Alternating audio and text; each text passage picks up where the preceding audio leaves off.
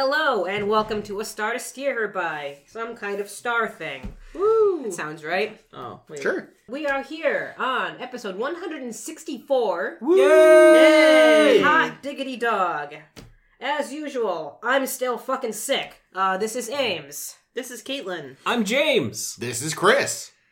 As you'll probably hear, there's still lack of Jake this week as well, because this sickness fucking sucks. Nope, I'm here. Oh, good, Jake's here. He's fine. Hello. Yes, Jake is ill. He wasn't sold piece by piece by Rossi to organ harvesters. I'm your Jake. That's what happens when the Ferengi die. Yeah. Anyway, speaking of Ferengi doing shit, Star Trek. Like you do. We are doing 2 more DS9 episodes this week, like we tend to do sometimes. Those episodes are Profit and Loss and Blood Oath. This is a fun fucking week, guys. I like this week. Yeah. It's good. Better than the last week. Oh, yes.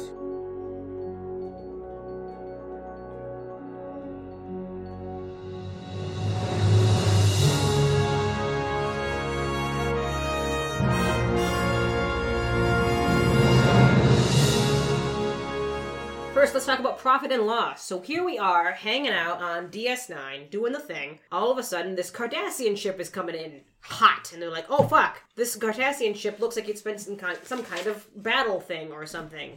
Let's beam them over and make sure they're going to survive, because they're going to fucking blow up any second now. They beam over the Cardassians who are on this ship. We meet Professor Natima Lang and her 2 students, Rekelin and Hogue. And we learn very quickly, as, you know, they're going to get their ship fixed up. And they said, okay, in the meantime, let's go hang out at Quark's. Because Quark is the former lover of Natima Lang. Woo! Fucking hot. Jesus fucking Christ, this was a hot episode. It was hot. I was super into it. Me too. So Quark comes out and says, Natima, my love, I missed you. And she slaps him in the face. And you're like, yeah, that tracks. Yep.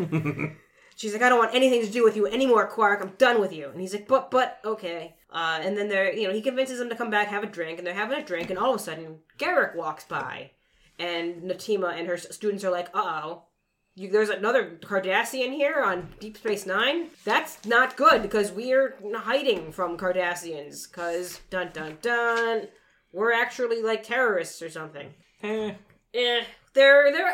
learned that these 2 students are opposed to the militaristic government of the Cardassians, and they're looking to find ways to change that. But, obviously, the militaristic government of Cardassia is very opposed to that, and want them very dead. Super dead. Strangely enough. The deadest. Quark is just trying to get his lady friend back, and she's not into it for any of it, until he says, well, maybe I can get you guys off the station, because I have this cloaking device that Odo was giving me guff about, that me saying that I didn't have, but I totally do. Whoops. I'll let you guys have the cloaking device, get the fuck out of here, and escape if you convince Natima to stay with me, because I want her to be safe and also be my fuck buddy again, please. And they're like, okay, yeah, we'll do that. We'll help you out, because we need to get the fuck out of here, or we're gonna get fucking killed. Meanwhile, Gul Toran, a rival of Garrick, meets up with Garrick to say, so, those Cardassians that are over there right now, we need you to fucking assassinate them, please.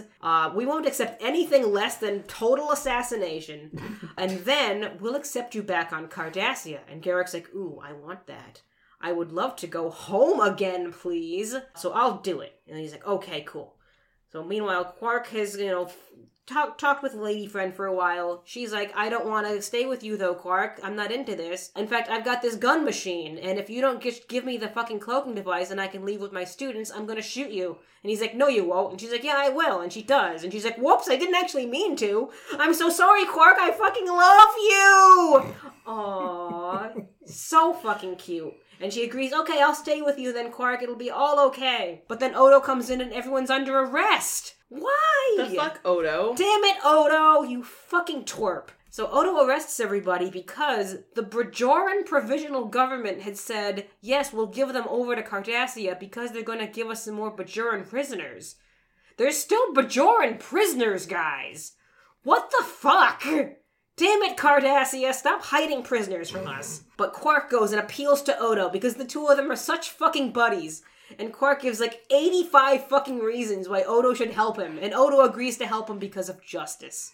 Because Odo. So Odo goes and he releases Natira and Natira's Bones' girlfriend, Natima, It's confusing. I could see why you get them mixed up, though. They're both fucking hot. And they're both fucking hotties. And so Odo releases them. We're going off to their ship, which is ready to go now. They've got the cloaking device ready. They're about to step on when, oh no, Garrick is in the way. And he's got several fucking guns. What the fuck, Garrick!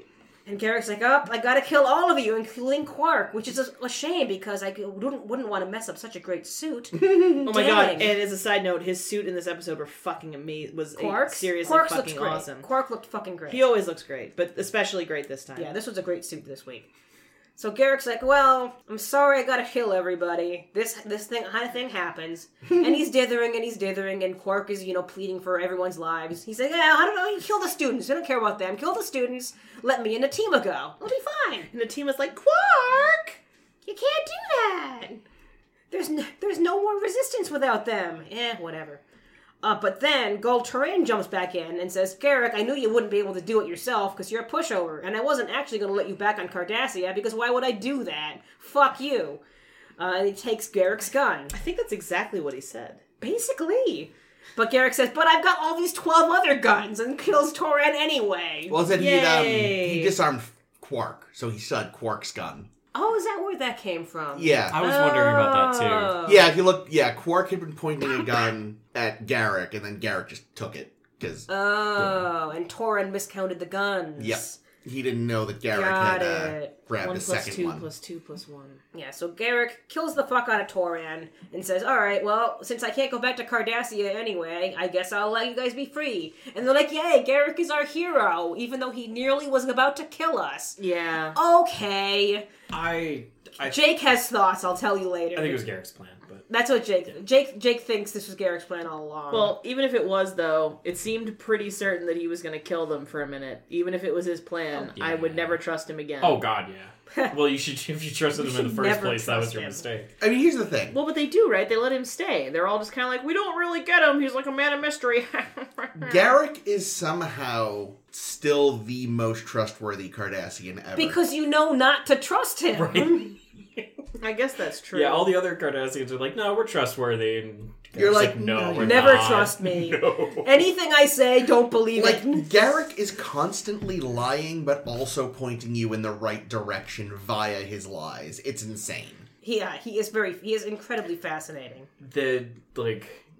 Are we good to talk about stuff? Or Yeah, we're good. Okay. And the only thing that happens at the end is Natima leaves without staying with Quark, and everyone has a sad about that. It's a real bummer. It's kind of a Casablanca moment. The original title of the episode was going to be Casablanca. Here's Looking at You. Ha! And then they're like, oh no, legal purposes. Shit. No, don't do that. That's stupid. They should be able to call I it mean, that. I think they probably could actually call it that. The thing is, it's a little too on the nose and gives it away. Yeah. I've still never seen Casablanca. Oh my god, it's Even though Dee gave us all that guff back when we watched We'll Always Have Paris. Yo, it's so good though. I mean, just for yourself, you should see it. One of these days. It's not You gotta because gotta watch that, and then you have to watch Overdrawn in the Memory Bank. No, I've you seen don't Overdrawn in the have Memory to Bank. watch it. Yes, Garrick. The scene with Garrick and Quark Oh, discussing quote unquote suits was Yes, really, discussing suits really with it good. being But very clear sometimes they they- weren't talking about suits Yeah, at all. Not at all, Yeah, no. the whole time was just being like, "Wow, your friend's clothing sure is radical."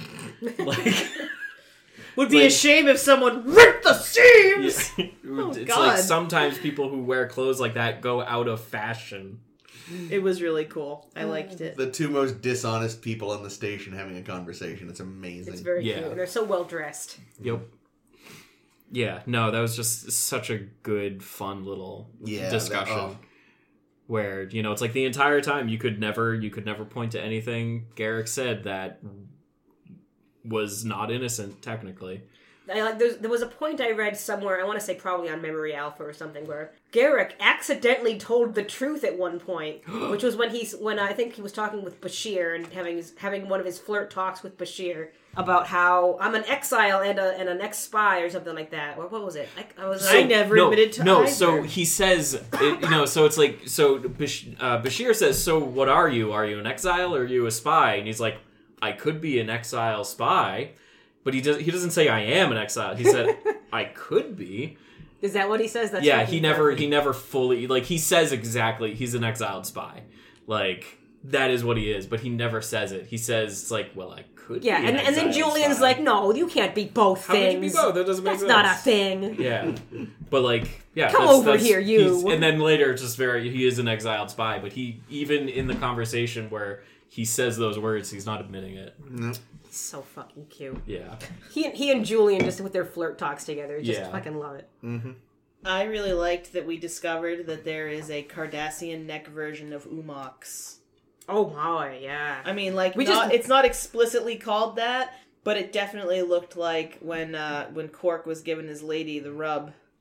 And she was giving him the Umox. Yeah. It's like, oh my god, this is pornographic. They should Right. be Yeah. blurring all of That's this. your goodbye, is you just give him a good stroke, and then you walk away. Oh, it was early in that, though. There was Yeah. the scene when he's in her quarters, and that's where he's, Yeah. like, fondling her Neck ridges. ridge, and she's going for his ear. And Yeah, she had such a small head compared to the neck. Yeah, I actually noticed that too. It's like, it looks really good on Cal Dukat, Dukat looks but on great. her, it just looked Always. super awkward, and it's not her fault. It's just because You know who she's that? You know who built that differently. was? I don't. That I don't is have any clue. that is Mary Crosby, the daughter of Bing Crosby, and Denise Crosby's aunt.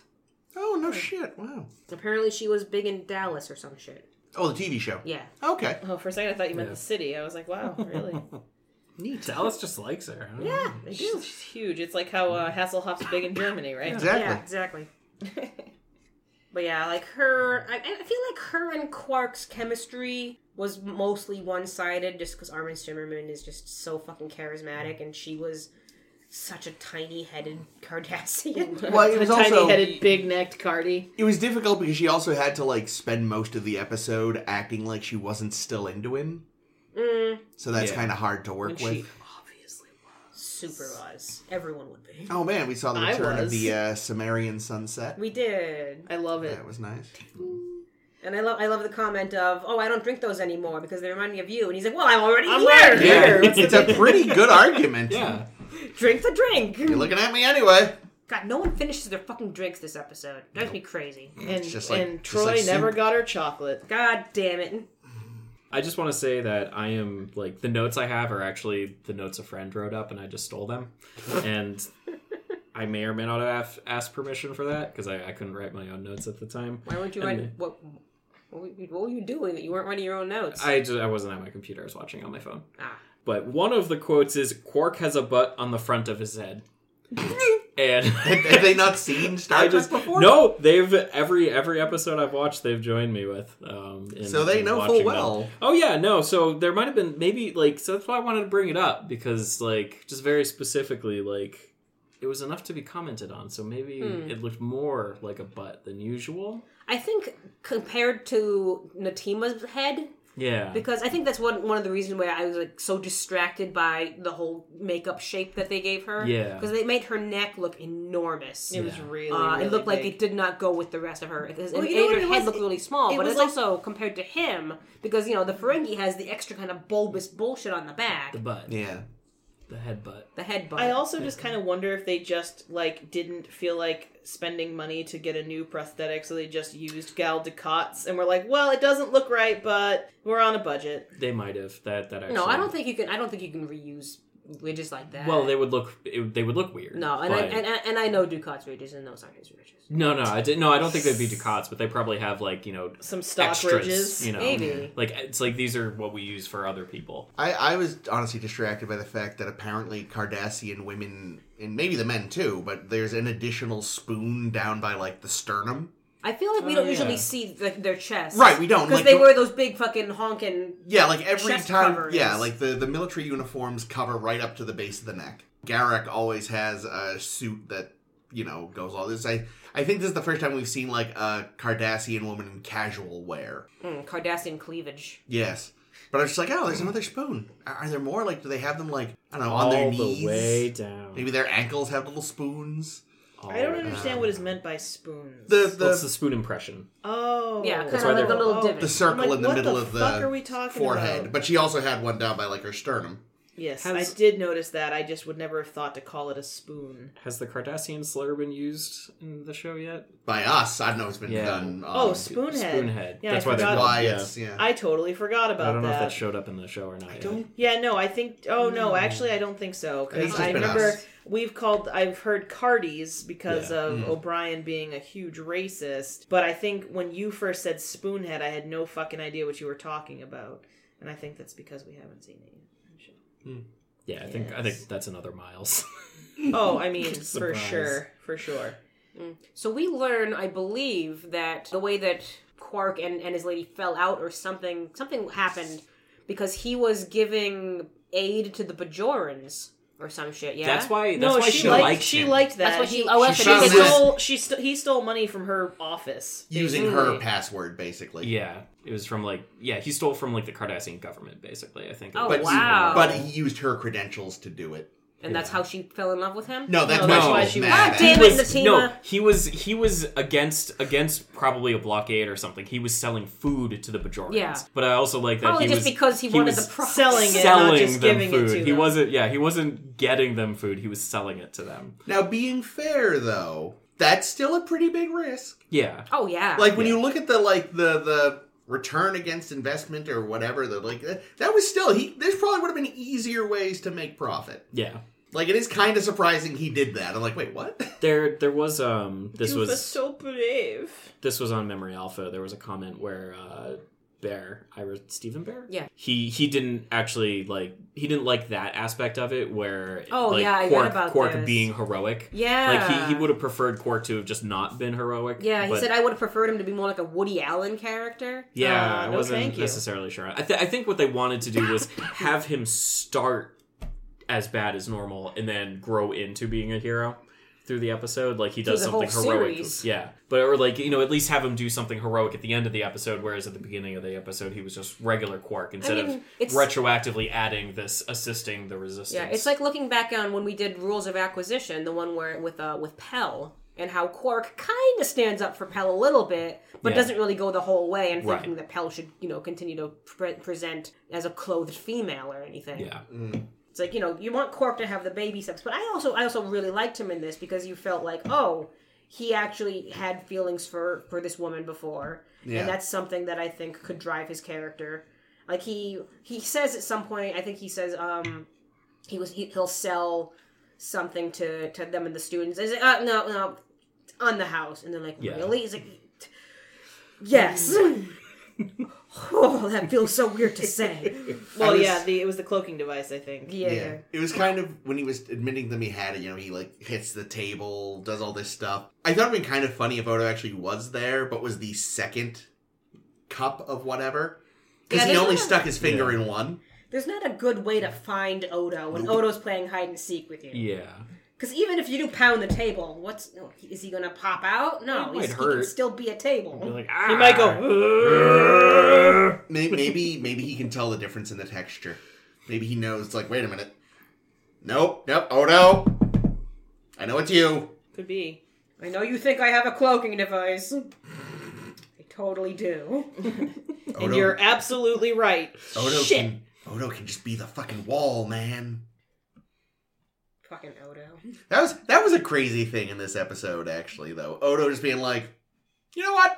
Fuck it. Let's break him out. This is dumb. This is some bullshit.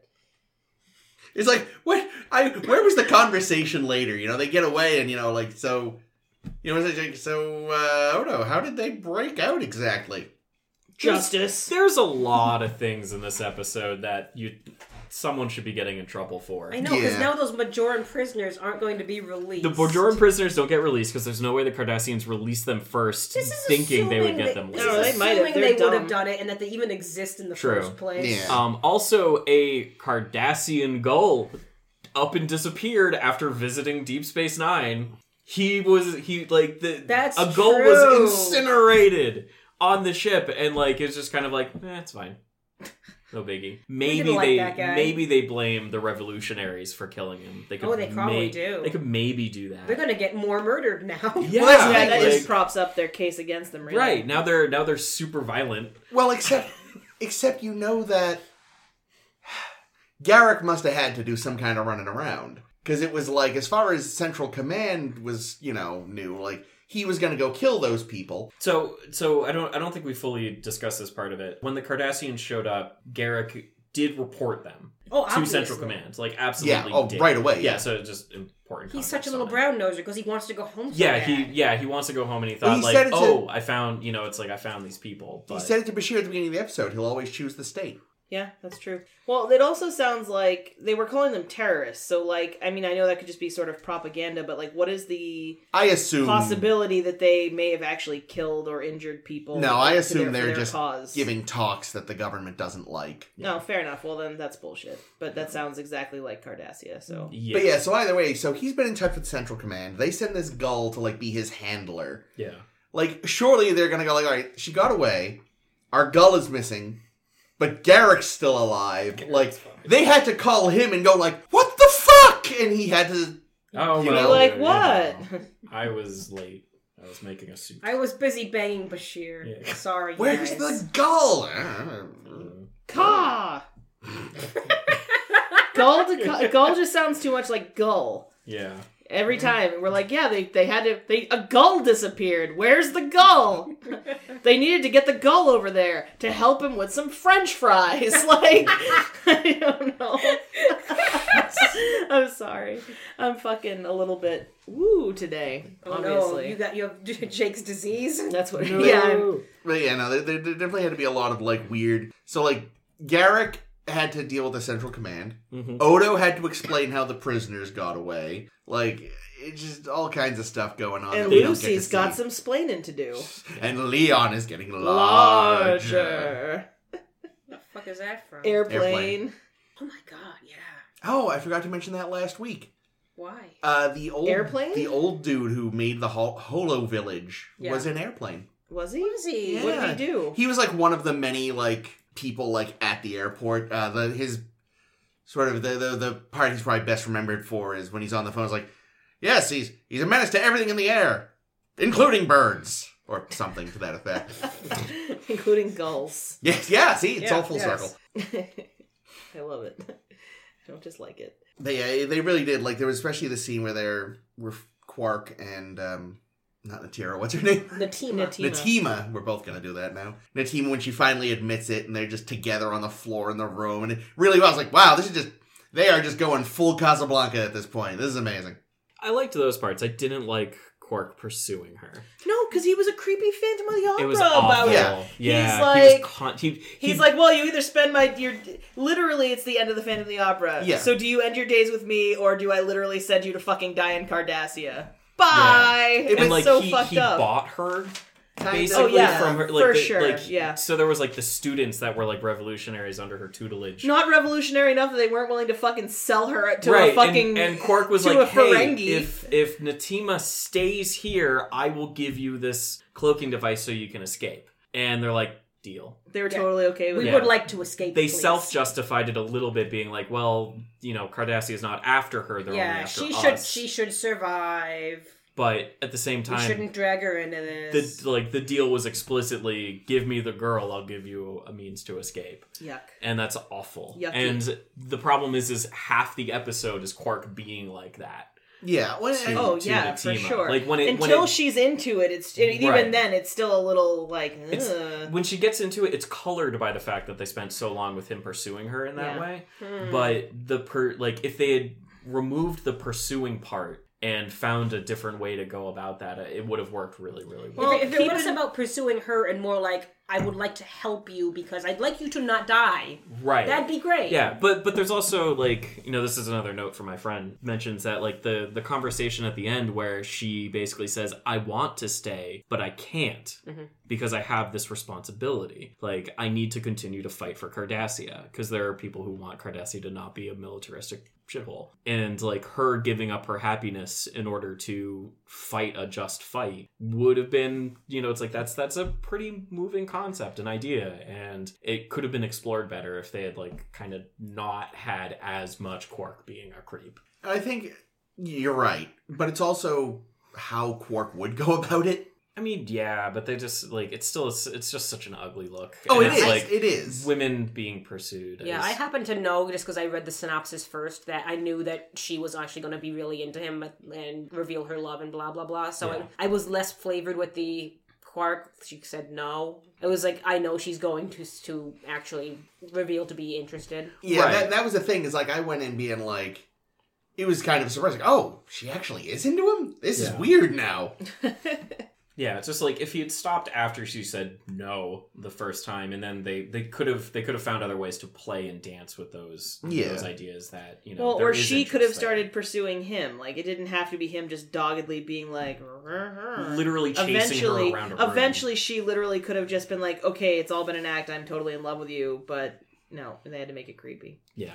Yeah, I was really turned off by that. Yeah. I mean, I still loved the episode, and I loved their love, and I loved everything about it, but yeah, definitely while watching it, I was just kind of like, ooh. Yeah, no, I wish they had been able to spend more time exploring them as a relationship, and, like, you know, it's like... Less time exploring Quark as a creep. Exactly. Because it's a really interesting idea, like, the kind of person that would fall in love with Quark, because they're probably super damaged.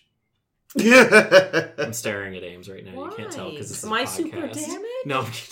I'm so sorry. I'm super damaged. You're not super damaged. Wow, James. It was a bad joke. I'm sorry. We invite James on the podcast, and what does he do? No, I'm not James. I'm James. Let's not forget, though, there could be another angle, and that is the fact that Ferengi are huge. Size doesn't mean everything. No, I know, but maybe she's into that. Maybe. She's a size queen. I don't understand. She has a big vagina. Oh, no. No. Small... I just wanted to bring up that very uncomfortable fact that Gene Roddenberry came up with, because what the fuck, Gene? Wait, what? Oh, what are you talking about? That was actually one of the original concepts. He wanted the idea to be that, like, Ferengi were fucking huge. Okay. Like their penises? Yes. Yeah. Like, even though they're short little aliens, they've got ridiculous hogs. Yeah, there was a scene... Because Roddenberry couldn't not sexualize everything. There was a scene, I forget where... Yes. Of a Ferengi, like, making a gesture of how big it is, and a girl being like, Jesus fucking God, leave me alone. Yeah, Roddenberry had problems. Speaking of damaged people. No, we are this big. Oh, that's too much. Way too much. I'm gonna go throw up right now. Whoa. That's like 4 inches of danger. There's your title, Chris. Oh. Yikes. Turned weird. It's like I honestly, like, when you started saying that, I was like, Chris, why are you trying to make his creepy behavior okay with, like, this really weird non sequitur about his dick being huge? But that's when I thought you were making it up. No. Now I'm just like, what the fuck, Gene? Yeah, no. Like I said, the man couldn't not sexualize things. Just... I'm always thinking about other people's genitals. It's Gene Roddenberry's Avengers moment. That's my secret. I'm always thinking about genitals. The horny Hulk. Oh no! Sorry, someone say something before I keep talking. That's definitely a porn somewhere, and I hate it, and it's awful. So is there anything? Hey, is there another episode we can talk about? No. Let's talk for like a hot second about how Quark hearts Odo, but Odo hearts Justice. Yeah. Oh, there actually whole was. Scene Yeah. Wait, so you just did it for Justice? That means you didn't do it for me, and I don't know your shit. Woohoo! That was amazing. Yeah, I love that. And he hugs him. I'll let you know every single lying, scheming, horrible thing my brother Rom has done. And I loved it so much. Yeah. Odo's like, no deal. I like that he was... Odo had that huge smile on his face the whole time, being like, yeah? You're going to give me that? It's like, no, it's Rom's. It's like, screw it. I did enjoy that he was reading Mickey Spillane, a Mike Hammer novel. That the chief lent him. So he's really going to double down on this noir detective thing now. Oh, yeah. But also, appropriately enough, apparently the novel was I, the Jury. Is that an actual novel? Yes, it is in fact the first Mike Hammer novel. No, but I just think the title was appropriate because, of course, then he's like, you know what? Yeah, fuck it. I'm letting these people go. Yeah. Which is not his job as the constable, to make legal decisions. Apparently, he's making it part of the deal. Yep. But yeah, no, that whole scene was great. Quark basically finally admitting, like, yeah, we're friends, effectively. Do it for me, your buddy. No. You'd be bored if I wasn't here. Do it for your good pal Quark. And when he hugs him, he just let go of me. One last thing I have that I think was kind of interesting. So this is probably what Jake was talking about with, like, so at the very end when Garak stops them from leaving and basically says, like, so Central Command told me I'm supposed to kill you, and then Gull, what's his face, shows up and is like, you know, it's like, I'm here to check up on you, Garak. So Make sure you do the killing. The reason I think that this was all a plan on Garak's side to actually help them out ultimately is because the Gull guy specifically says, like, oh, Garak, I thought you were more clever than this. Yeah. Like, and so I think that's kind of essentially pointing out that, like, yeah, you're right. This would be a really goofy thing for Garak to do. Why did he do it then? Yeah, like, and I Jake's think it's saying... yeah, it's like I think it is genuinely because that Garak basically needed this to happen in order for them to escape. I don't necessarily know if he was expecting the revolutionaries to get, like, caught right away or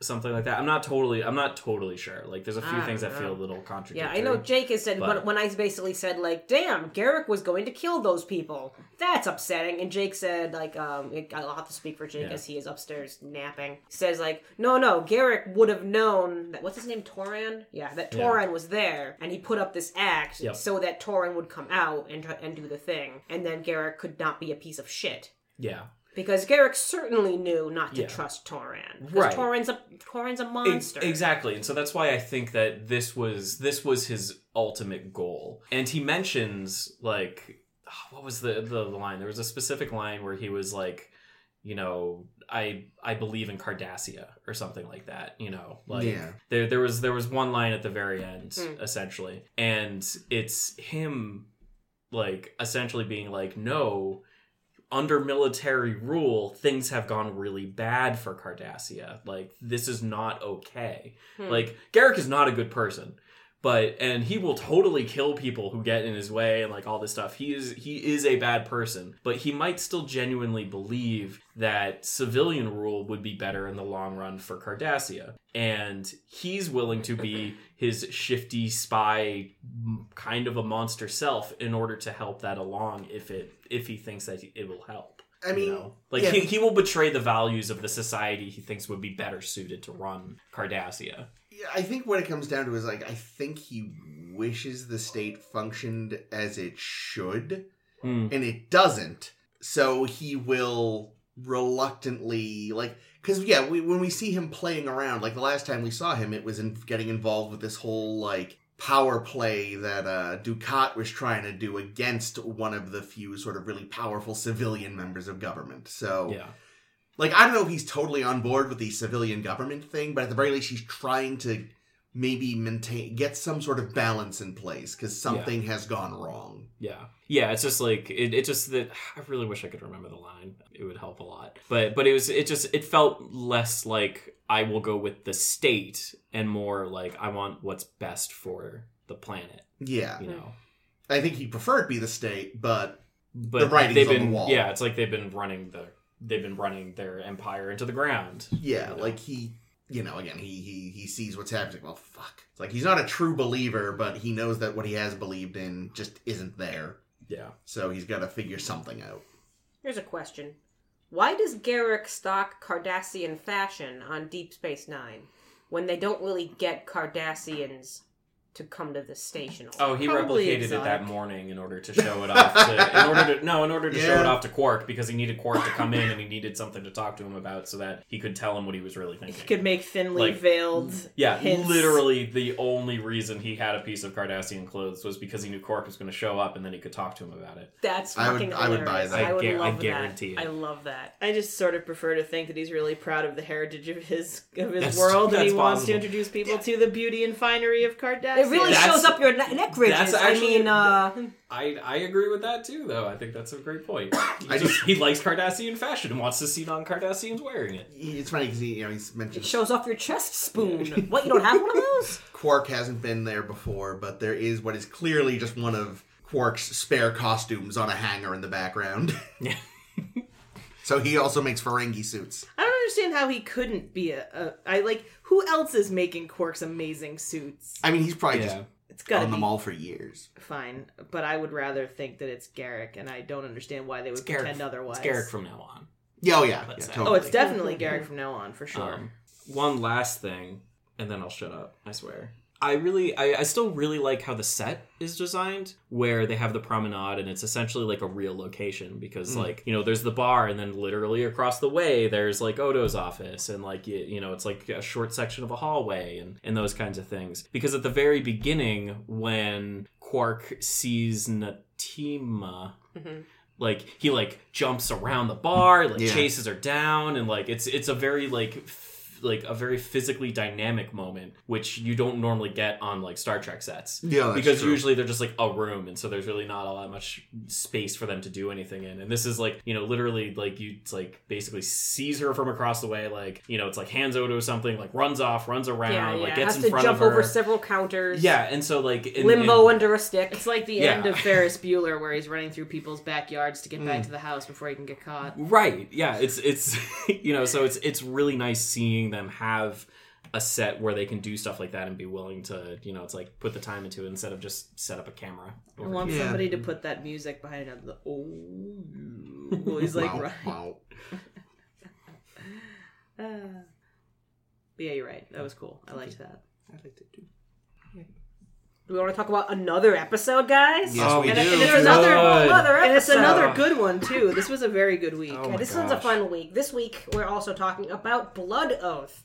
Finally, a Jadzia episode that shows you what she's like as a person. God damn it. Anyway, here we are in Blood Oath. We start off, Quark is pissed that this Klingon, Kor, whom we've met before. Holy shit! Back in TOS times. Yeah. Is hanging out in his holodeck, what word am I looking for? Repeating? No. Oh, replaying? Yeah, replaying. LARPing. Re-LARPing this particular Klingon battle thing until he gets it right. And Klingons and Quark is like, that Klingon has been in here all fucking day, and he's threatened to kill me if I shut it down. And Odo, please help. And Odo convinces Kor to leave, and then Koloth, whom we've also met before. Who we love. In TOS. He comes to pick up Kor and be like, I'm here to pick up my buddy from the drunk tank at security. He looks too fucking drunk. Leave him. Yeah, fuck that guy. and Koloth just goes off and is a grouch somewhere, which isn't the Koloth I really remember, but I still love him.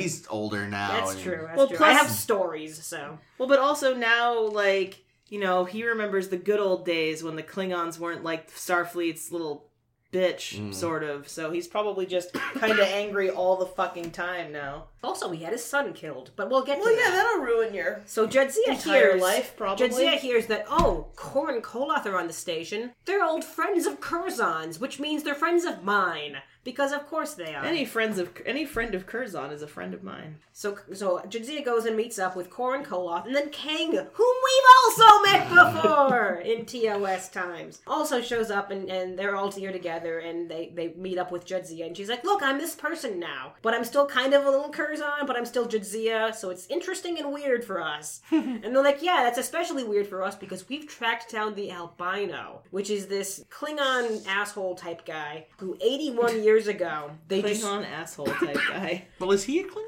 Well, we'll just talk about that later. He looked like a Klingon.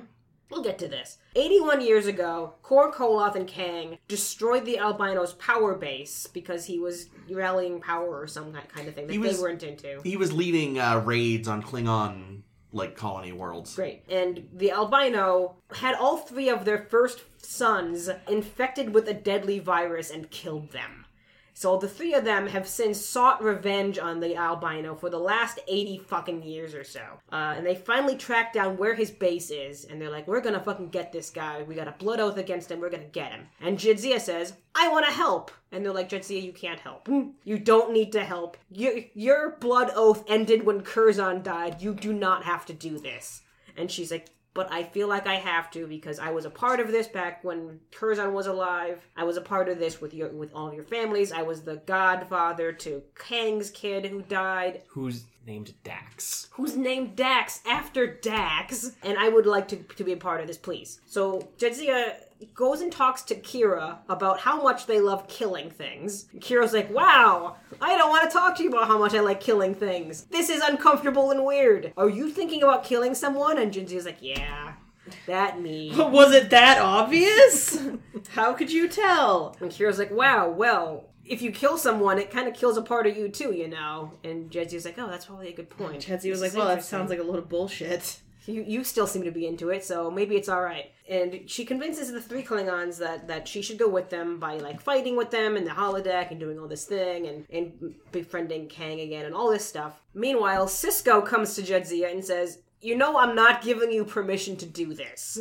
And she's like, I want to do it anyway, whether you tell me to or whether you give me permission or not. I would just prefer to have permission, please. And he says, absolutely fucking not. Don't make me disobey orders, Benjamin!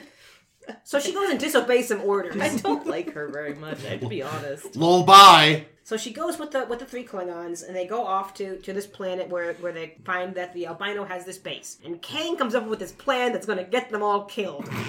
And Jadzia says, Kang, why would you want to Kang, between you and me, this is a bad plan. Are you okay with this plan? Because we're going to die if we do this plan. And he says, yes, it's time to die with honor. And she says, but living with victory would be better than that. Here's my plan. My plan is we live, maybe. And he says, okay, we'll do your plan. Maybe today is a good time to live. Maybe we'll win instead of expect to lose. Jesus, Kang. Not the Kang I remember either, so wow. Jeez, guy. I guess they're so old that they're like, we must do battle and die soon, otherwise what will we do with our fucking lives? That's pretty much true, especially after they, like, dishonored their whatever by letting their kids get murderated. How often do Klingons live as long as these guys have? Never before in the series, I don't think. No, they all die really young, and of stupid shit. And of bad plans. It's usually pointless battles. Yeah.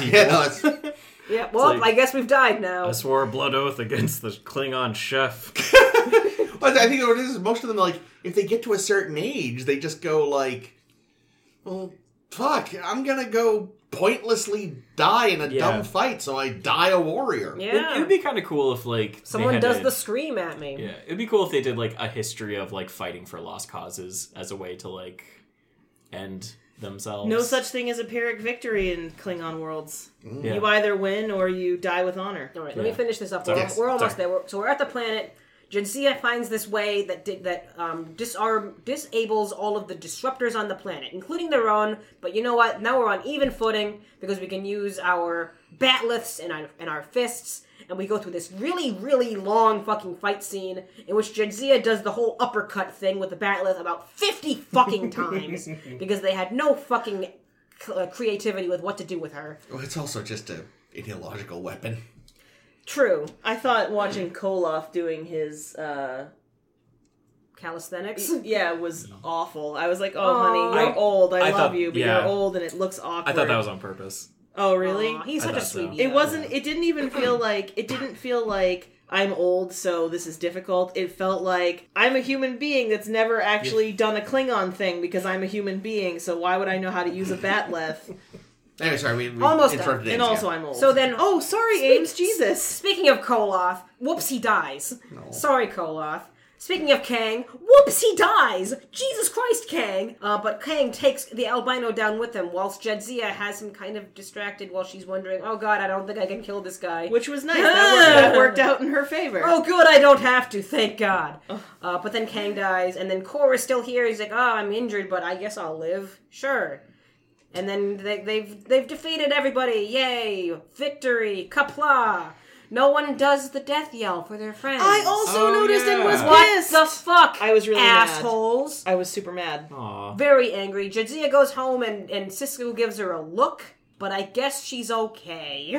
I liked that ending, but I don't think she's not okay. Like that, the ending is she not in trouble? No. So I feel like we should talk about the ending after we talk about not ending. Let's talk about the ending. No! It's so weird, because, like... To see them all with head ridges? Yeah, because it's like, especially Koloff and the leader, Kang, they have such distinct voices That, like, right away, like, oh god, I can see you in my mind what you used to look like in the show. Oh, yeah. So now it's like, but now you're a new Klingon, but it's still you. And this you have is so weird. much more hair. Yes. I do like that apparently the actors, when they showed up, they were like, okay, let's do the makeup. And then when they realized they had to get, like, the Klingon makeup, the modern Klingon makeup, they're like, I was not prepared for this. Like, they thought they were going to get the old-style Star Trek makeup. Yeah. The producers, they had, like, a long debate about, okay, do we put them in the old makeup, which you've seen these actors do? Or do we do the new makeup, which will make sense in the world? And if we do the new makeup, do we address it? Yeah. And they're like, no, we can't possibly address it. Yeah. It'll make no fucking sense. We'll address it someday in another episode because we're fools. Well, it's just changing. We've already talked about this. It's just changing fashions, isn't it? Yeah, I think they said to the actors, oh yeah, it's because you're older. Yup. Yeah. And they're just like, okay. Oh man, I don't know, like, what the best answer would have been. It would have been kind of funny if they were just 60s bronzer Klingons. And No. I'm glad they weren't. I think I'm glad it's too. More impressive, and it's yeah. more, you can see more Klingoniness in them this way. Yeah. Because honestly, I went back and I rewatched all 3 episodes that feature these guys from TOS. So I went and rewatched Trouble with Tribbles, I went and rewatched Errand of Mercy, and I rewatched Day of the Dove this past week. Oh, Day of the Dove is rougher than I remember. I was gonna say, is that why you're not feeling well? You just made yourself sick on Star Trek? Also, there's so much less of Koloth than I thought there was in Trouble with Tribbles. Yeah, he's barely It's in it. really a fucking shame. But he looks nothing like a Klingon. No, like, the way and we he know acts them, nothing like a Klingon. No, he's just a dude who, again, I think they have bronzer. They didn't really... He didn't even have that much bronzer as compared to the other two. No. Well, because they came later. He was like a first season Klingon, and I don't think we saw the other two until... Well, no, actually, I guess we might have seen Kor. Kor was the first one we met. Oh, okay. Kor was the first Klingon we ever saw on TOS. Okay. And Trouble with Tribbles was season 2.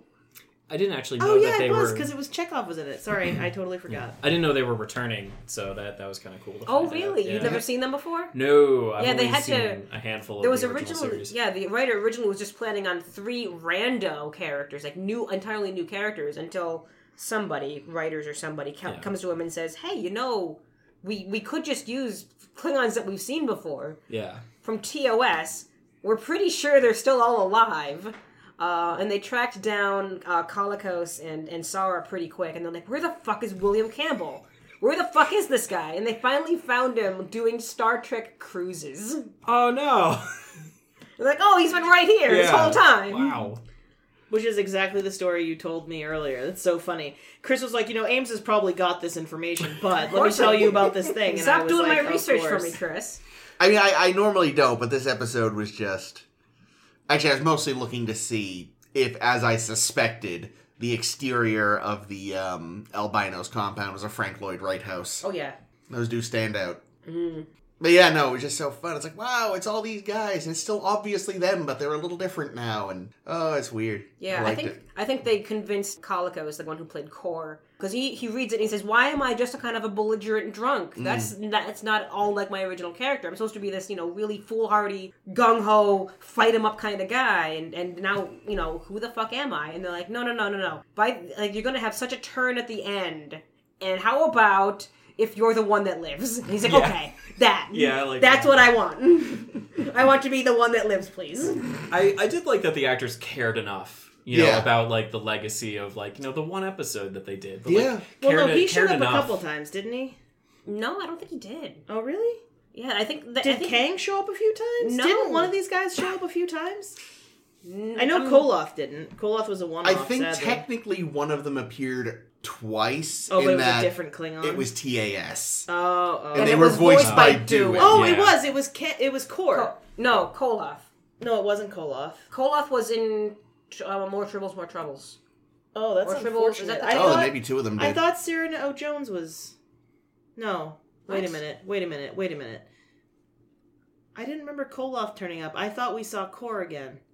We definitely Kor saw Koloth. being the Fu Manchu one. I don't remember seeing Kor again. I specifically remember seeing Koloth again. I could be wrong. I believe you. I don't know. But either way, yeah, like the one of them did appear at least twice, but again, it was TAS, doesn't really count. I know they kept hoping to use more of Kor in TOS, but kept not being able to secure John Kalikos. I see.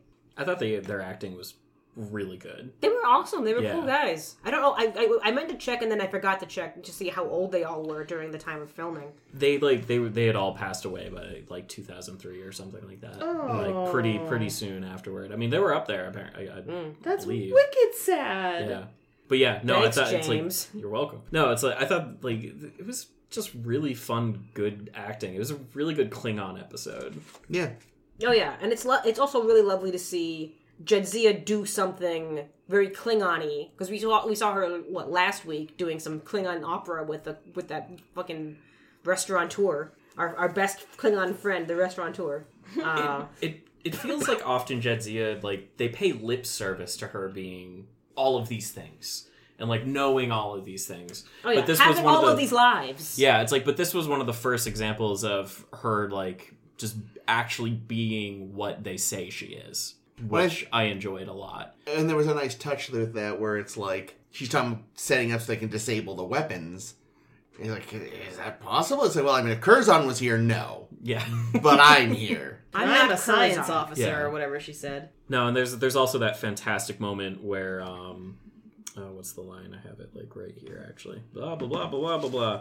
Oh, Curzon, my beloved old friend. And she says, I'm Jadzia now. And he says, Jadzia, my beloved old friend. And like doesn't skip a beat. Like I also wrote that down as my first note. Yeah, and that's just awesome. And like there's a lot of things in here that like actually kind of point to Jadzia having like gender fluidity and things, being like, you know, it's like, I hope you embrace me as your brother. You know, it's like you are no brother. Koloth laughs at her for being a godfather and a brother. She's like, no, like, I'm his godfather. That sounds like that's what I am. But like having Jadzia play this thing where like I am more than one thing. You know, it's like yes, I may be, you know, Jadzia the woman, but I was Curzon the man that you knew and like were very close to, and like I am both of these things. And those moments were really good, and they actually they handled it pretty well in the episode. It seemed like there was never any specific moment where they're like, you can't do this, you're a girl. You know, it was always Koloth and Kang were both kind of like, you can't go with us, you're a girl, but they win him over. But they never said that it was because it was a girl. It was because like you're not Curzon. Yeah, you're not Curzon. They denied that. We don't know if you can fight. And then she's like, I can fucking fight. Here's a fucking bat lift. Unless you've become old and feeble. I loved that. Yeah. I loved that. But yeah, no, it's just like, it's like there are definitely times where they're like, no, you're not Curzon, you're not coming. And eventually they come around to accepting Jadzia as Dax, you know, except for Ko, who's just totally into it pretty much right away. Yeah, right on. Yeah, no, he's like, okay. He's like, cool, you're Jadzia now, that's awesome. Also, just double check, both Kor and Koloth showed up in TAS, voiced by Doohan. Damn it, Doohan. What's he doing there? Man, I think they finally, like, this is what they've been trying to get at with all these other Jadzia episodes, and they finally found a way to... The layers that is Jadzia. And the interactions, and they finally figured it out. Yeah. I mean, the duality of, I have a blood oath as Curzon. Yeah. I am not Curzon, but I'm still Dax. Dax is part of that blood oath, but, you know, I feel like I need to be a part of this, even though it's not emphatically required. Yeah. There was a nice... I thought there was also a nice inclusion where the Klingons respected the Trill culture. Where, because in Trill culture, the second you're a new... You know, you like, when you're put into a new host, you're a different person. So you do not have to, you know, you don't owe anything to anything the previous host said or did or made promises for. Like, you're essentially released of all those obligations because you are a new person. I don't know. And when we saw the episode Dax and Curzon was thought that he murdered someone. What the fuck happened in that episode? Yeah, pretty much. Maybe they'll eventually figure it out. I like this version. Yeah. Who knows what next week will have? Who knows what previous weeks had? But I like this version where, you know, it's like, you know, and it was nice that the Klingons were, you know, like, no, you don't owe us this. Well, that's just, I think the thing is, the issue sort of becomes like every culture will respond to this concept differently. You know, like this guy's culture was like, no, I want my vengeance, so I am going to say, fuck it, you're the same person. Klingons, I think it's just for Klingons, probably easier, which is, you know, considering they're a culture that, like, you can dishonor generations of your family, but you've got something that's literally, in a way, the same being ongoing, but they're still just like, we're good. This is too fucking complicated. We're good. You know what? We're, boom. Which seems very Klingon when you think about it. But yeah, it's Koloth doing his calisthenics. I love when he first shows up and Odo says, "How did you get in here?" "I am Koloth." He got in here because the door was wide open. Like, I rewound. His door was just wide open. Like, Odo! I don't know if that was a mistake. Because I saw that. He's like, "How'd you get in here?" I'm like, "Wasn't the door open?" I rewound and like, yeah, no, the door's just wide the fuck open. He saw that it was open before he sat down. Good luck solving that. Good luck solving that fucking mystery, Constable. Yeah, seriously. He's a bad detective, guys. Normally he's not, but today I think drunk or high or something. Yeah, today he is the bumbling Columbo character for real. You know what it is? It's hour 15. He's due for a nap. So how old was Curzon when he died?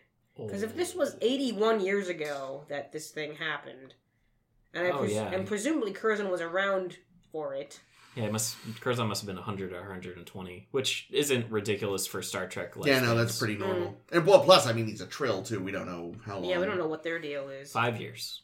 Yep. Accurate. Like, we know that, I mean, the oldest we've seen canonically, as far as humans go, is McCoy at 120-ish. Yeah. And that's just because he was too stubborn to die.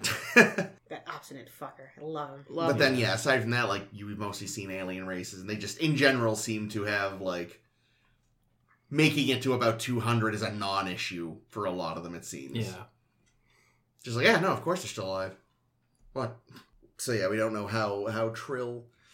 I wonder, too, like, if they ever establish, like, a joined Trill lives longer than a non-joined, because there's some extra biological oomph there.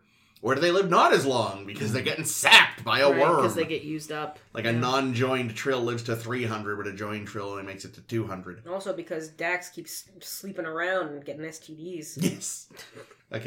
God, probably gave Kirk a run for his money on the, like, Yikes, count. Yeah, too true. Kirk really didn't fuck that much. No, but he made it for lost time in the movies. Did he? Yeah, I don't know. Okay. I just wanted to say that. Fair enough. Fine. Yes, I really liked the discussion between Jadzia and Kira. It was good girl talk. It passed the Bechdel test. Yeah. Fuck the Bechdel test. Yeah, I mean, it's not a perfect test. Yeah, it's not like. But it is a really nice. It is a really nice low bar that still somehow is missed all the time. It's because it's not a bar that absolutely needs to be required. But okay. I know, Ames. You hate women, we know. I do. But yeah, no, I did really like. So this actually plays into something my friend pointed out to me. Is that Jadzia basically has every reason to not do this. Oh, yeah. Absolutely every reason. Constantly. Oh, yeah. Like, the people she's trying to help are saying, you don't need to do this. Yeah. Sisko is saying, you made an oath to the Federation, you shouldn't be doing this. We will fire you. Kira says, killing people takes something away from you, and literally says nothing positive about it, even though, she was killing for a good cause. Like, and it is... I think really interesting that, like, so there was no good real reason to do it, but still there was something about, it was like a confluence between Jadzia, Curzon, and Dax's, like, personalities that kind of pushed her to have to do it. But it was like, it was all internal. Like, there was no external forces being like, you need to do this. Yeah. Like, there's absolutely, like, a way you could have imagined this episode where the 3 Klingons show up and then try to force Jadzia to follow a blood oath Curzon made. Yeah. Like, and you could have easily have, treated the script that way, but they don't. No. I'm very glad they went this way. Yeah, that would have been a way worse episode. Right, but, like, it's like, you could definitely see that being a Star Trek episode. Yeah. I mean, basically, they did it with Dax. They could have been absolutely. Let's just rehash Dax and, like, no, yeah, but this episode, they give Jadzia the power to make her own decision. Right. Finally. Which is fucking great. And she's the one that has to convince each of these other Klingons and Kira, and failing to convince Sisko that I think I should do this. I think I want to come with you. I think I'm still the kind of person who can do this. And she has to, and I don't know how much she convinces herself, like, oh God, I could die because Kang is an idiot. Damn it, Kang. I don't super get why Benjamin was being such an asshole about it. Because you can't let your officers go off to murder somebody. So you just don't tell him why you're going. She wasn't gonna lie to him. I think she was just gonna leave.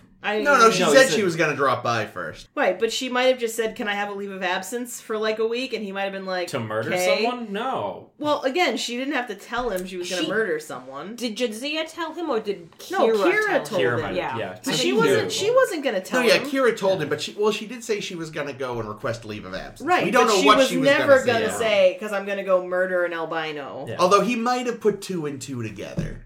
Even if, she was like, I'd like a leave of absence. Have anything to do with those 3 Klingons you've been hanging out with? And I remember Curzon telling me that story about the Blood Oath. And that really loud conversation you had with Kira about killing people and what it felt like.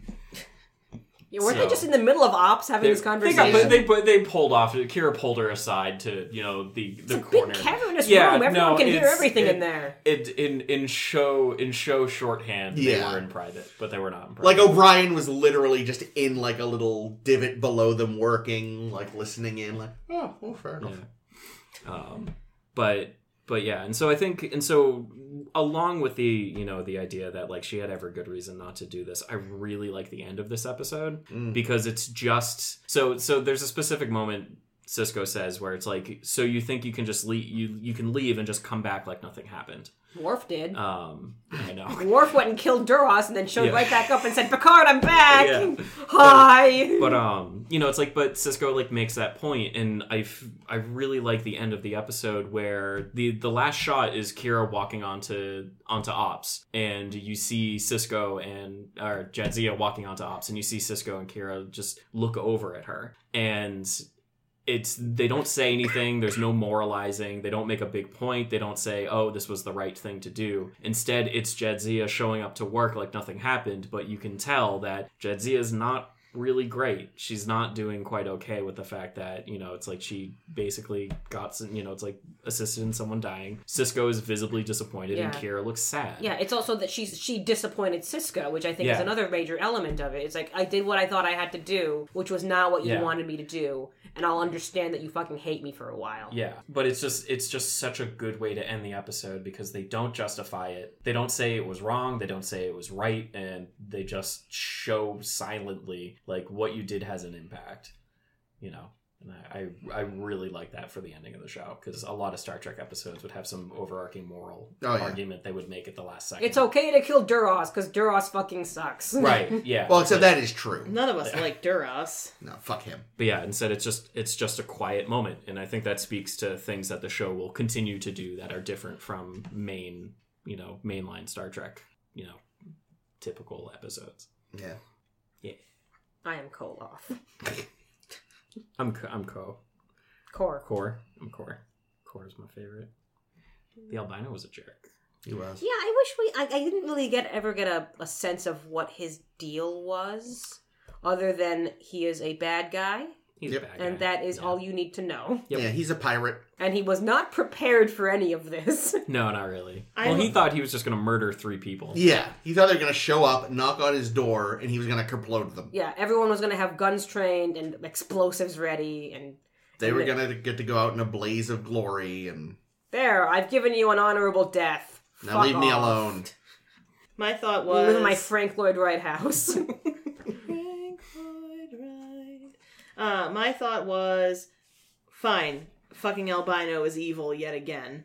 Because that's such a fucking thing. Yeah. And my second thought was, I wonder if they made the Klingon in Discovery an albino as some kind of weird homage. They're not related at all, but I was thinking about it. I feel like great. Fuck my life. Jake. I feel like Jake would have a great tinfoil hat about this, but I don't know how it would come together. I'm pretty sure until it was revealed what was actually going on with Vok, Jake was thinking maybe that was supposed to be the albino. Oh, really? I know. I feel like I remember him saying that. It's a lot of also, I did do a quick skim of his Memory Alpha article. Whose? The albino. Canonically, his species is not defined. Oh. I assumed it was a Klingon. He looked like a Klingon. So there was a moment where he says, "Don't let those filthy Klingons in here." Yeah, that's the thing. He referred... Well, yeah, I know, but... because Well, I think it was like... Klingons are filthy. That Klingon trash. Like, yeah. That Klingon trash is what he said. I was definitely under the impression, like, this wasn't just him being like, these are trashy members of my species. It's like, this is that trash species that I hate. Especially... I don't know. I've called people human garbage. Yeah, but it's the same thing. Feelings, Kate. Well, you know what you did. Also, his although he has a weird sort of lumpy forehead, it's not quite. No, I would never call you human garbage. It's not the same kind of lump, and his nose is not a Klingon nose. It's like, well, they didn't do almost anything to establish anything about his character. He wasn't important. He was a MacGuffin. Yeah, and I'm less impressed about that. In the novels, he was in fact established to be a fucked up Klingon. Funny. But novels don't count. Yeah. And for some reason albino, because albinos are evil. Yes. Always. I mean, there's Simon. Always. Yeah. Yeah, one of my best friends is an albino. He's awesome. And evil. And evil. He keeps killing the firstborns of all my Klingon friends. I just can't stay mad at him, but he's killed so many of my firstborns. So none of the Daxes have killed before. Oh, they must have. I figured it was just Jadzia had never killed before and Well, was uncomfortable with it. It sounded like Curzon hadn't. Oh, because maybe. I think they were forming it as Curzon would never do something like this or something like that. They said Curzon would totally do something. He was a jerk. Yeah, but he wasn't a murderous jerk. He was more a lecherous jerk. I mean, I think there's a non-zero chance that other Daxes have killed, but maybe in more I mean, Curzon was in Starfleet. This is so also like, a super intimate killing. Yeah, that's what I'm about to get to. That's true. what I think. It's not necessarily that they haven't killed before, it's that it's never been like this. Mm-hmm. And that's even like... premeditated. Because here's the thing. During the whole big fight scene, Jadzia was fucking hacking down, nameless, faceless soldiers left and right. The issue became when he put down the weapon and was like, kill me in cold blood! Yeah. Can't, can ya? That's where she faltered. Now, was she knocking them out, or was she killing them? I'm pretty sure she was killing them. There were a bunch I assume she knocked out. I think they only showed her knocking someone out, and then the other was kind of an out-of-frame fighting that you couldn't really tell if she was even using the sharp end of... Yeah, I know they gave themselves they gave themselves so much time with all the fight choreography and stuff and all the violence on this episode. They gave themselves 2 whole days of fighting in this fucking house. I actually thought the fighting was pretty good for Star Trek. A lot of the good. close-up stuff, like when it was literally that same Batleth moving upwards. Yeah. That they did, I swear, 20 times. I mean, they love that move. It's a good move once. Yeah. Please stop doing nothing but that move. Well, I mean, we've already seen it how many times in TNG, for fuck's sake, before this episode. How many times? Probably at least 20. At least. But yeah, overall, like, I didn't notice that as much. But yeah, it was a good clusterfuck. It was a pretty big fight in a relatively small space, too, when you think about it. Like, that was not a huge set. And there were a lot of people in there. Like, that must have been a fucking nightmare to choreograph. Oh, yeah, it was a lot of work, it sounded like. It paid off, I think. Well, plus especially because you're working with... Well, actually, did the 3 old dudes do, like, any or a lot of their own fight stuff? No idea. I don't know. I was going to say, because I feel like you want to take it easy when you're working with aged actors. Yeah, you only do the really close-up stuff with them and just put anybody in a whole bunch of makeup and a wig. Yeah. Older actors who are, like, dying under all that fucking latex. Yeah, I think there was a quote from one of the actors who was like, I haven't worked in 6 years. Like, and then he was thrown into, like, heavily prosthetic Star Trek episodes. Well, it's not just the prosthetics, too, but, like, none of them had, like, a light costume. No, the costumes are really good. Koloth was in the full fucking Star Trek 3 gear. Kor, the drunk? Yeah. Kor was in fucking piles of furs. And then Kang similarly, just really all heavy clothes. Jadzia had her, like, Klingon light outfit, which I thought was just delightful. Oh, yeah, I liked her outfit. That was a cool outfit. The darkness of the top area and the darkness of her hair looked really nice together. Like, she looked good. Yeah. This was a good episode. You should watch it if you haven't. If you haven't, why are you listening to this? Some people like to get information secondhand from entertaining people like me. True. Jake. There was a great line. I forget which one of them said it. It was, look upon your executioners, killer of children. Oh, yeah. Loved that line. I want to give it to Kang, because I feel like Kang is kind of like the leader. Yeah, I think it might have been. Yeah, it was good. Yeah, dude, that's how you should walk through every door. I am Koloff! I just go into the Cheesecake Factory. Look upon your executioner, killer of children. Table for two. Killer of cheesecakes. Oh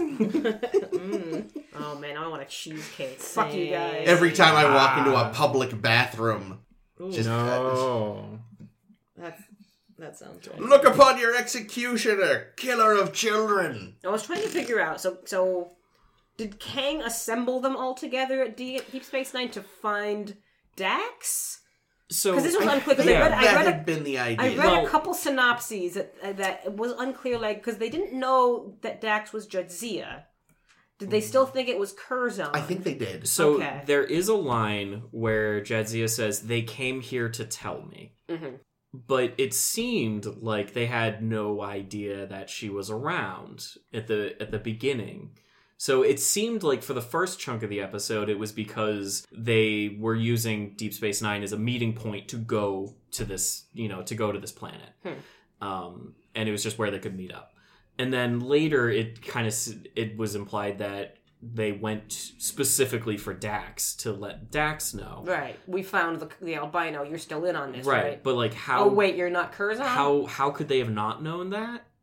I don't know. And still found, like, they would have been like, it's like, oh, it's Jed, because like they had no idea about Jadzia. But in order to find Jadzia, they would have had to look for Jadzia, which means they would have needed to know about Jadzia. Maybe their magic blood oath, best friends forever bracelets lit up when they sensed the presence of Dax, and we're like, very possible.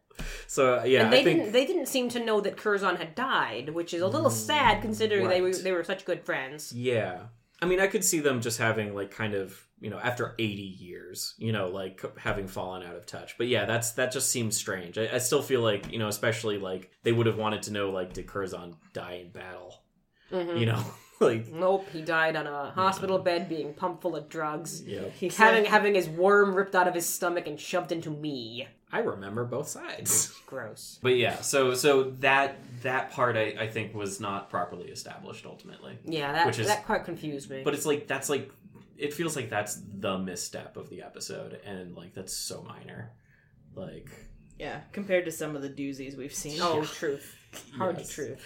No, this is the Dax episode I think we've been waiting for. Right. Yeah. After many attempts at being like, but this doesn't teach us anything about Dax. Yeah. Okay, thank you. Finally a Dax episode. Finally, she's here. Finally, the first Dax episode ever. It only took, though, 2.5 seasons? No, this is season 2. 1.5. 1.5 seasons? Yeah. We didn't get a single Beverly episode in 7 of TNG, so she's Remember doing Me better was than... good. That's true, but that's still not come on, Sub Rosa was about Beverly. It was a good episode, but I mean, when you think about, like, knowing anything about her as a person outside of I'm a mother and may or may not have feelings for Jean-Luc. Sub Rosa, then. No, I said Sub Rosa. That's what I'm saying. Definitely Sub Rosa. If you want to know more about Beverly, then Sub Rosa is your episode. You On the other hand, about what Beverly's into. Yeah. That or Attached, which is also garbage. I don't remember that one. Where her and Picard have like psychic. Linked at the brain. Episode. No, well, you're allowed to be wrong. It was cute. Anything else on this? Still sad there was no death yell. Yeah, that no would death have yell. been really nice. But as Chris pointed out, there was a song. Yeah, at least That's true. Kor sang them a song. Still, Jadzia and Kor doing a death. Yeah, that would be good. You know why they didn't do it? Because it looks fucking stupid. That's why. Yeah. Because everyone fucking probably... I mean, we made fun of it, certainly, when Worf did it. I can't imagine anybody back when this was originally on was like, oh, what a great move that was. Oh, you know what this episode does establish is that Curzon Dax opened the door to peace with the Klingons. Yeah. Oh, yeah. Wow. Yeah. Didn't see that coming. Thought that had been Sarek doing, but okay. I love that Curzon, in order to open peace negotiations, walked into the meetings. Kang was giving this long-winded speech, and Curzon just walked out on it. Yep. Like literally just turned his back and walked away. Yep. And you should have seen your face. Yeah. Kang was like, I almost killed you. I know. I was this close. It's like, no. It's like, I had to make you mad so that we would share a bond. Because Klingons are ridiculous. It's like a Vulcan hello. You just have to be a dick to someone right. first. See, that's how a power move works, Jellicoe. You badmouth my Jellico. He's gonna show up slightly late to this meeting, and that's a power move. Yeah. He's gonna stand with his arms akimbo to show he's making a dominant... He's gonna show up in episode stance. 9 of Picard as captain of the Enterprise F. I'm here for it. I would fucking love that. One line and then I'm done. Okay. Jadzia has the line where it says, "You treat death like a lover." And that is an incredibly cool way to describe like the Klingons' attitude. Oh yeah, because they fucking love dying so much. Yeah, they're like, it's like, no, it's their like, favorite thing. I know. So I'm And so pumped. Finally, they would have appreciated the line too because it's very poetic, and you know how they love their poetry. And they're Shakespeare. That's it. Like they're like literally no one knows how long a Klingon could live because no Klingon has not been killed. They died of natural causes. What is that? I don't understand. You must mean a bear trap, right? Yeah. That's what you mean by natural causes. Right, yeah. It's like, so like a tree fell on him. Was he at least battling the tree? I know we've already moved on from this episode, but if we're done with whatever this one's called, Blood Oath, I'd like to read you my notes from Profit and Loss as a poem. As a poem? Yeah. Oh my god. Oh boy. What is this? It's sort of like haiku, except not at all like haiku. Cardassian terrorists. Quark's true love. Some kind of neck umox. Sexy Quark. Derek, you bad man. The end. I love it! Some kind of neck umox. Some kind of neck umox. With that, you're not topping that, so you should just... It's killing me! Oh no, Ames don't die. Uh-oh. Ames is it's going to actually die. killing. Oh, I'm sorry. You are too funny. Oh, damn you, No. Caitlin. I'm sorry, Ames. I'm okay now. Oh. Is that your voice now? This is how I live. Oh, buddy. Good thing this episode's pretty much over. If you liked that episode and you want to see if Ames lives, you can find A Star to Steer Her By, where all fine podcasts are sold. We're on SoundCloud, Stitcher, Google Play, Apple Podcasts. You can also find us on Facebook by searching for A Star to Steer Her By, or you can follow us on Twitter and Tumblr. We are at SSHB Podcast. You can also go to our website, in scare quotes, which is sshbpodcast.com, but which is really just a link to our Tumblr that redirects automatically to our Tumblr. But whatever, it's fucking great and you should check it out, because we've written fan fiction, and Ames, Jake, and Chris have all written fun articles about things like ship aesthetics and evil admirals, and you wrote a good one, and I can't think of the one. What's one you wrote? The Wesley sweater one was good. Oh, yes! Wesley's fucking sweaters. So this, and next week we'll be watching 2 more episodes of Deep Space Nine. The Maquis. Maquis, sure. French, Dead Language. The Maquis, part 1 and 2. And assuming Jake hasn't died, probably Rossi won't be back, but if Jake doesn't make it, James? I'm Jake. Yeah, it might be you just forever now. Thanks for joining us again. Woo! Rule of Acquisition 112. Never sleep with the boss's sister. What? Oh, fuck! I'm Caitlin! Yay! I'm James. This is Chris. And this is Sometimes Ames. Bye! Bye. Bye! Bye. See those stupid commercials? Please stop recording so I can cough.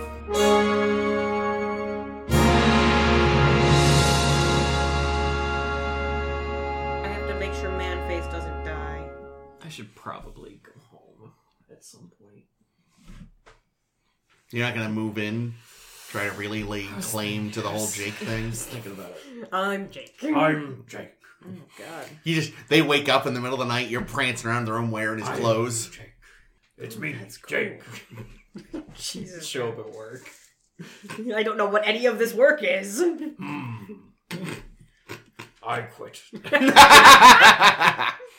Whoops. It's like you're doing a Worf instead of a Jake. No, that was I don't know, it sounds just like Jake. It's like Jake's dad's voice. No, that's not what I'm doing Jake's dad's voice. Even no. It is closer to what Jake does for his dad's voice when there's so much more nuance. There is, but I mean it's closer to that than it is to Jake. Yikes. Like if I had to say what is Rossi impersonating, I'd say he's impersonating Jake's impression of his dad. Jake's dad. As opposed to impersonating Jake. You're a better person, James, than Jake. That's awful. Why would Jake's dad say that? I am... No, why would Jake as Jake's dad say that? I am a madman. Jake's dad. Oh dear, alright, let's settle in. Oh, that was recording. Huh?